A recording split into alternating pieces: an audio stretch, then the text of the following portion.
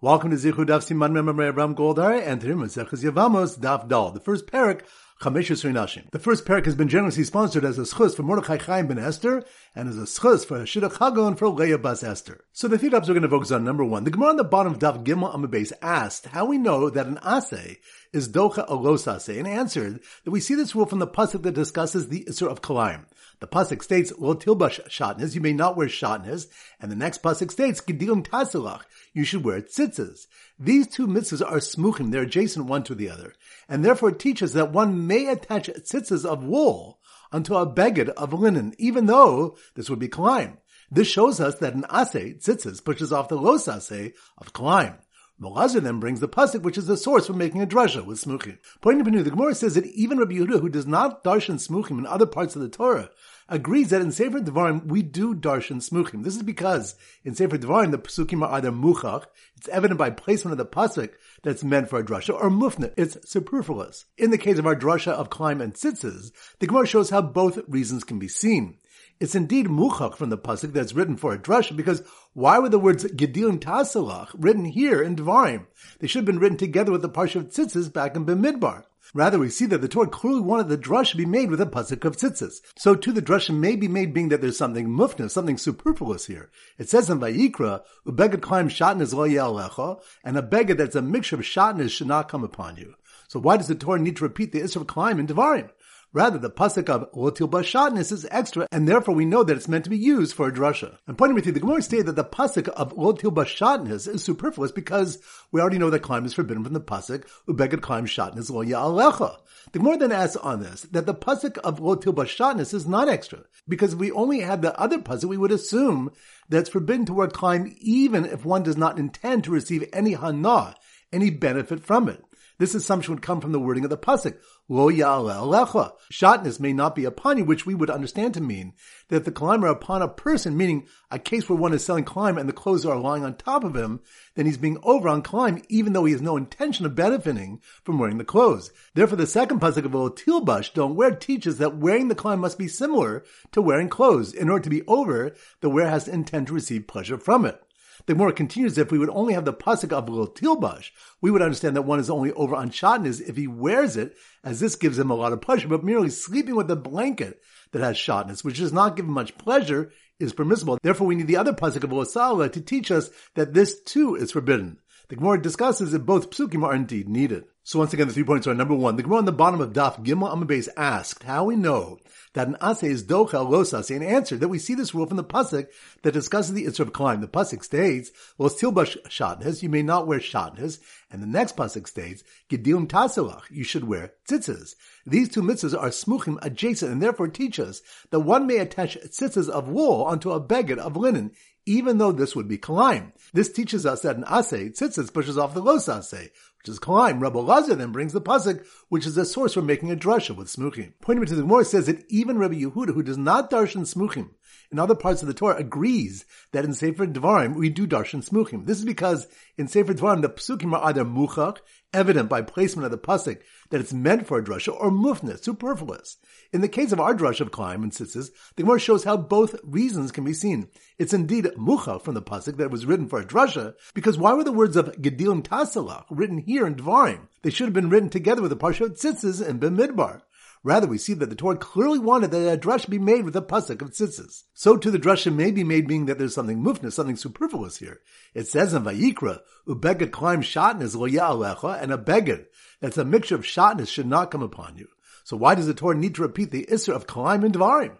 Rather, the pasuk of Lo tilbash shatnez is extra, and therefore we know that it's meant to be used for a drasha. And pointing with you, the Gemara stated that the pasuk of Lo tilbash shatnez is superfluous, being that we already know that Klaim is forbidden from the pasuk Ubeged klaim shatnez lo ya'alecha.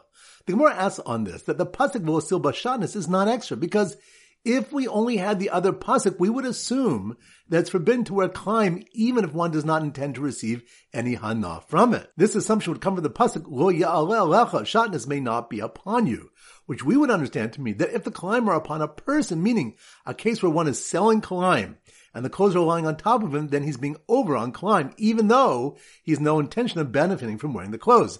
Therefore, the second pasuk of Lo Silbash teaches that wearing the klayim must be similar to wearing clothes. In order to be over, the wearer has to intend to receive pleasure from it. The Gemara continues that if we would only have the pasuk of Lo Silbash, we would understand that one is only over on shatnez if he wears it, as this gives him a lot of pleasure, but merely sleeping with a blanket that has shatnez, which does not give much pleasure, is permissible. Therefore, we need the other pasuk of Lo Sa'aleh to teach us that this too is forbidden. The Gemara discusses if both psukim are indeed needed. Alright, so now we go to our Simon Daf Dalet, and our standard Simon is a door, a delet, a door, so here goes. The man whose wool tzitzis hanging on his linen beged got stuck in a door while he was reading a book about smuchim in Sefer Dvarim. Cannot believe the irony as a salesman marched by carrying a shot in his merchandise upon him. So once again, slow motion. The man whose wool tzitzis hanging on his linen beged got stuck in a door, that must be one Daf Dalet, delet, door. The man whose wool tzitzis hanging on his linen beged got stuck in a door, which reminds us, we learned out that an ase is docha lo sase from the pasuk lo silba shatnez, you may not wear shatnez, and the next pasuk that states gidim taselach, you should wear tzitzis.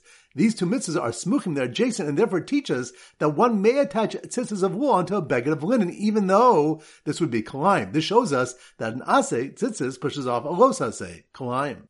So, the man whose wool tzitzis hanging on his linen beged got stuck in a door while he was reading a book about smuchim in Sefer Dvarim, which reminds us, the Gemara says that even Rabbi Yehuda does not darshan smuchim. In other parts of the Torah agrees that in Sefer Dvarim we do darshan smuchim. This is because in Sefer Dvarim the psukim are either muchach, evident by placement of the pasuk that's meant for a drasha, or mufna, superfluous. In this case of our drasha of klayim and tzitzis, the Gemara shows how both reasons can be seen. So, the man whose wool tzitzis hanging on his linen beged got stuck in a door while he was reading a book about smuchim in Sefer Dvarim. Could not believe the irony as the salesman marched by carrying his shot in his merchandise upon him, which reminds us, the Gemara says that the pasuk of Lo Silba Shatnez is not extra, because if we only had the other pasuk, we would assume that it's forbidden to wear klayim even if one does not intend to receive any hana from it, such as in the case where one is selling klayim and the clothes are lying on top of him, even though he has no intention of benefiting from wearing the clothes. Therefore, the second pasuk of Lo Silbash teaches that wearing the klayim must be like wearing clothes, where the wearer intends to receive pleasure from it.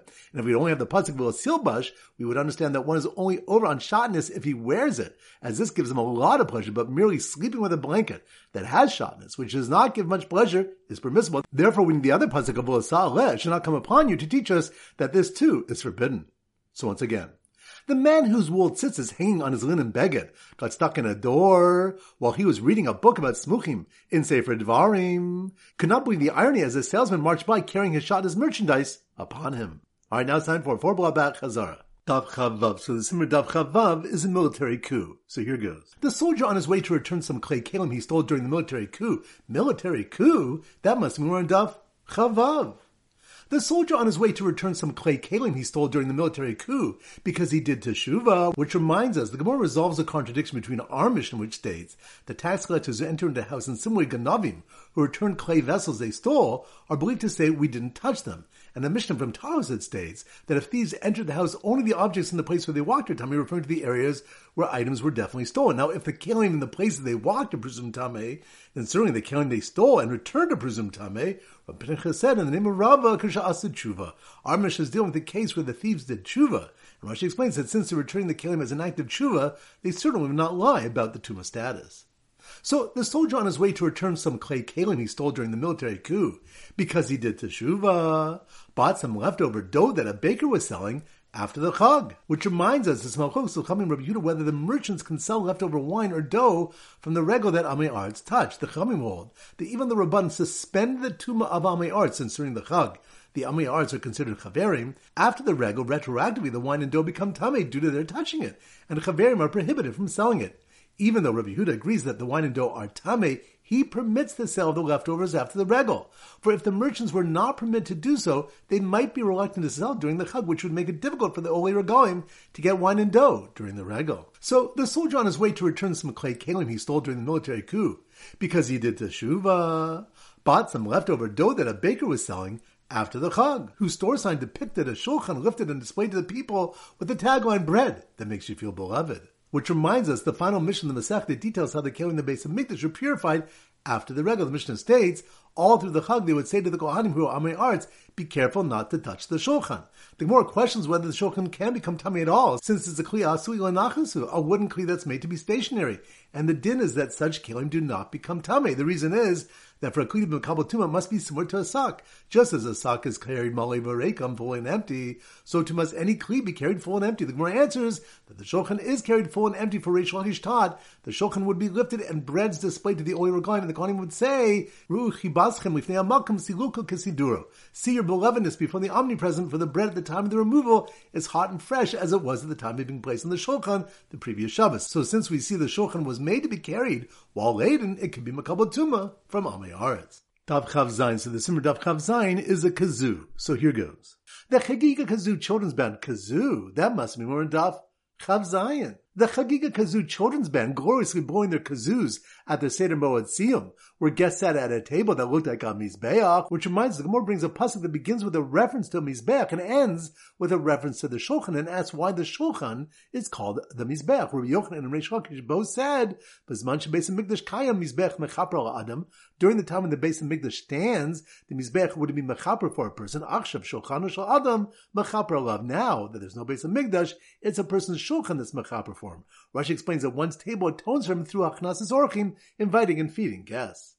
So the Chagiga Kazoo children's band, gloriously blowing their kazoos at the Seder Moed Siyum, where guests sat at a table that looked like a Mizbeach and was plated with gold, which reminds us that we learned in the Mishnah on Daf Chavav on the base that Rabbi Eliezer held that all the kelim in the Beis Hamikdash required Tevila after the regal, except for the Mizbach HaZahav and the Mizbach HaNechoshes, because they're like earth and are not Makabel Tumah. The Chachamim in the Mishnah say, Mifnei she'en Mitzufim, because they are plated. The Gemara provides two explanations for what the Chachamim are saying, one where they are disagreeing with Rabbi Eliezer, and one where they're actually agreeing with him.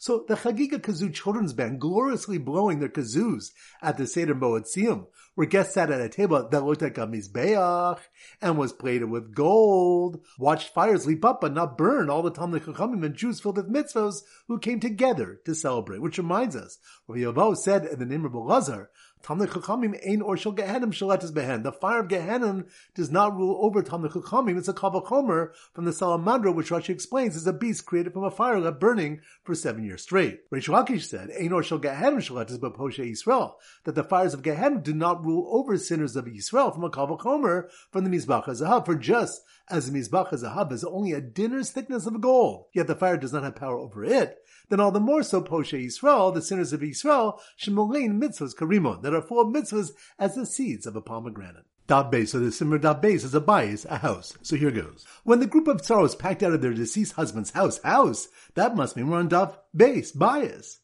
When the group of tzaros packed out of their deceased husband's house, since they were pater from Yibum and Chalitza, which reminds us, the Mishnah opens with the din of Chamish Esrei Nashim Pochu Sarasen V'Sarasen Mina Chalitza Mina Yibum. 15 women, which the Mishnah will identify as arayos, exempt their co-wives and their co-wives of their co-wives from the chiyuv of Chalitza or Yibum, and then goes on to explain how this works. So, when the group of tzaros packed out of their deceased husband's house, since they were pater from Yibum and Chalitza, knowing that he had a wife who was one of the 15 arayos who exempt them, which reminds us, the Mishnah lists the 15 arayos of the Yevamo who exempt their tzaros from Yibum and Chalitza, and we use the numbers 333, 321. 3 daughters or granddaughters from out of wedlock, 3 daughters or granddaughters from a marriage, 3 mother-in-laws, 3 sisters, 2 wives, and 1 daughter-in-law. So, when the group of tzaros packed out of their deceased husband's house, since they were pater from Yibum and Chalitza, knowing that he had a wife who was one of the 15 arayos who exempt them, they were suddenly turned back when they were informed she had just passed away before his death. Which reminds us, the Mishnah continues, and regarding all these 15 women, if they died before he did, or was a minor and did miyun, terminating her marriage to the brother, or they were divorced from him at the time of his death, or were found to be in Ilonis, so that the marriage was terminated before the husband died, their tzaros are permitted to do Yibum or Chalitza. Daf Gimel, so the Simmer Daf Gimel is a gamal, a camel. So here goes. The judges at the pater but not usher, Yurtzara from Yibum, camel race, that must mean we're on Daf Gimel, gamal. The judges at the pater but not usher, Yurtzara from Yibum, camel race, which reminds us, the Gemara asks, why did the Mishnah use the word potros, which implies that the tzoros can do yibum if they wish, instead of osros? They're forbidden. The Gemara concludes that if the Mishnah would have said osros, then we would think that even if one of the arayos married someone besides the person's brother, and then this husband died, the tzara would be forbidden to the brother. Therefore, the word potros teaches us that the isra of tzara's erva is only if they marry his brother. So the judges at the pater but not usher yirtzara from Yibum, camel rays, who ruled that the Ilanis and Sota should be excluded from the competition, which reminds us, the Gemara here asks, what does the number 15 in the ratio exclude? And what does it say for the Mishnah that says, Hari el potros, behold, these exempt come to exclude? The Gemara explains that these two mi'utim are coming to exclude that which Rav said, that a tzara of a sota is pater from Yibum, and that which Ravasi said, that the tzara of an Ilanis is pater from Yibum. The Mishnah's come to teach that only the 15 women listed here exempt their tzaros from Chalitza and Yibum, but the sota and Ilanis do not. So the judges at the pater banad aser, your tzara from Yibum, camel rays, who ruled that the Ilanis and sota should be excluded from the competition, declared the achos ishto the winner as she crossed the aleha finish line, which reminds us, we learned from the Gezer Shaba of aleha by achos ishto and the mitzvah of Yibum, that just as the pasuk of Yibum is dealing where there is a mitzvah, so too the pasuk of achos ishto is referring to when there's a mitzvah of Yibum, and the pasuk there concludes, Osikach, you shall not take a woman in addition to her sister. We therefore read the pasuk of achos ishto as follows, one may not marry a woman and her sister, even to do Yibum. The Gemara continues bringing the source for tzaros being forbidden, and then explains that we learn the halacha of Yibum of the other arayos from the halacha of Yibum by achos ishto. Alright, now it's time to conclude our pop quiz of 10 questions plus 3 bonus questions from previous Masechtas. Number 1. Which daf does the Mishnah list the 15 arayos? That's on daf Beis. Good. Number 2. Which daf do we learn that the shulchan was lifted up and the lechem apanim shown to the people to demonstrate how beloved they are? That's on daf Chavav and Chagiga. Good. Number 3. Which daf do we learn that Rabbi Yehuda does learn smuchim in Sefer Devarim? That's on daf Daled. Good. Number 4. Which daf do we learn why the Mishnah uses the word potros instead of osros? That's on daf Gimel. Good. Number 5. Which daf do we learn that there are 2 pshatim in what the Chachamim meant when they said that the Mizbach HaZahav and the Mizbach HaNechoshes are mitzufim, they're plated with gold? That's on daf Chav Zayin Chagiga. Good. Number 6. Which daf do we learn that an aseh is dochel los aseh from the smuchim, the 2 psukim of shatnez and tzitzis? That's on daf Daled. Good. Number 7. Which daf do we learn if one checked a base of pras in order to bring a pesach, he may rely on it to eat his truma? That's on daf Chav Hey. Good. Number 8. Which daf do we learn if one of a person's hands became tummy, the other one is tahor, but with regard to kodesh, he must immerse both of them? That's on daf Chav Daled. Good. Number 9. Which daf do we learn the Gezer Shava of aleha with achos ishto and Yibum is the basis to teach that an erva is pater from Yibum? That's on daf Gimel. Good. Number 10. Which of the Mishnah mentioning that there are 15 arayos and then stating Hari o potros is to exclude the Tsar's Sota and the Tsar's Ilanis from the list? That's on daf Gimel. Great. Now the 3 bonus questions. Number 1. Regarding which malaka is one worn when he weeds or waters on Shabbos? Is it Choresh or Zoreah? That's on daf Beis Mod Cotton. Good. Number 2. Which daf do we learn that Esther sent a message to the Chachamim of Kisvuni Ladoros and they initially resisted? That's on daf Zayin and Megillah. Good. And number 3. Which daf do we learn if one is not makabel upon himself a tainus the day before, his tainus is considered as nothing? That's on daf Yud Beis and tainus. Excellent. That concludes today's shir.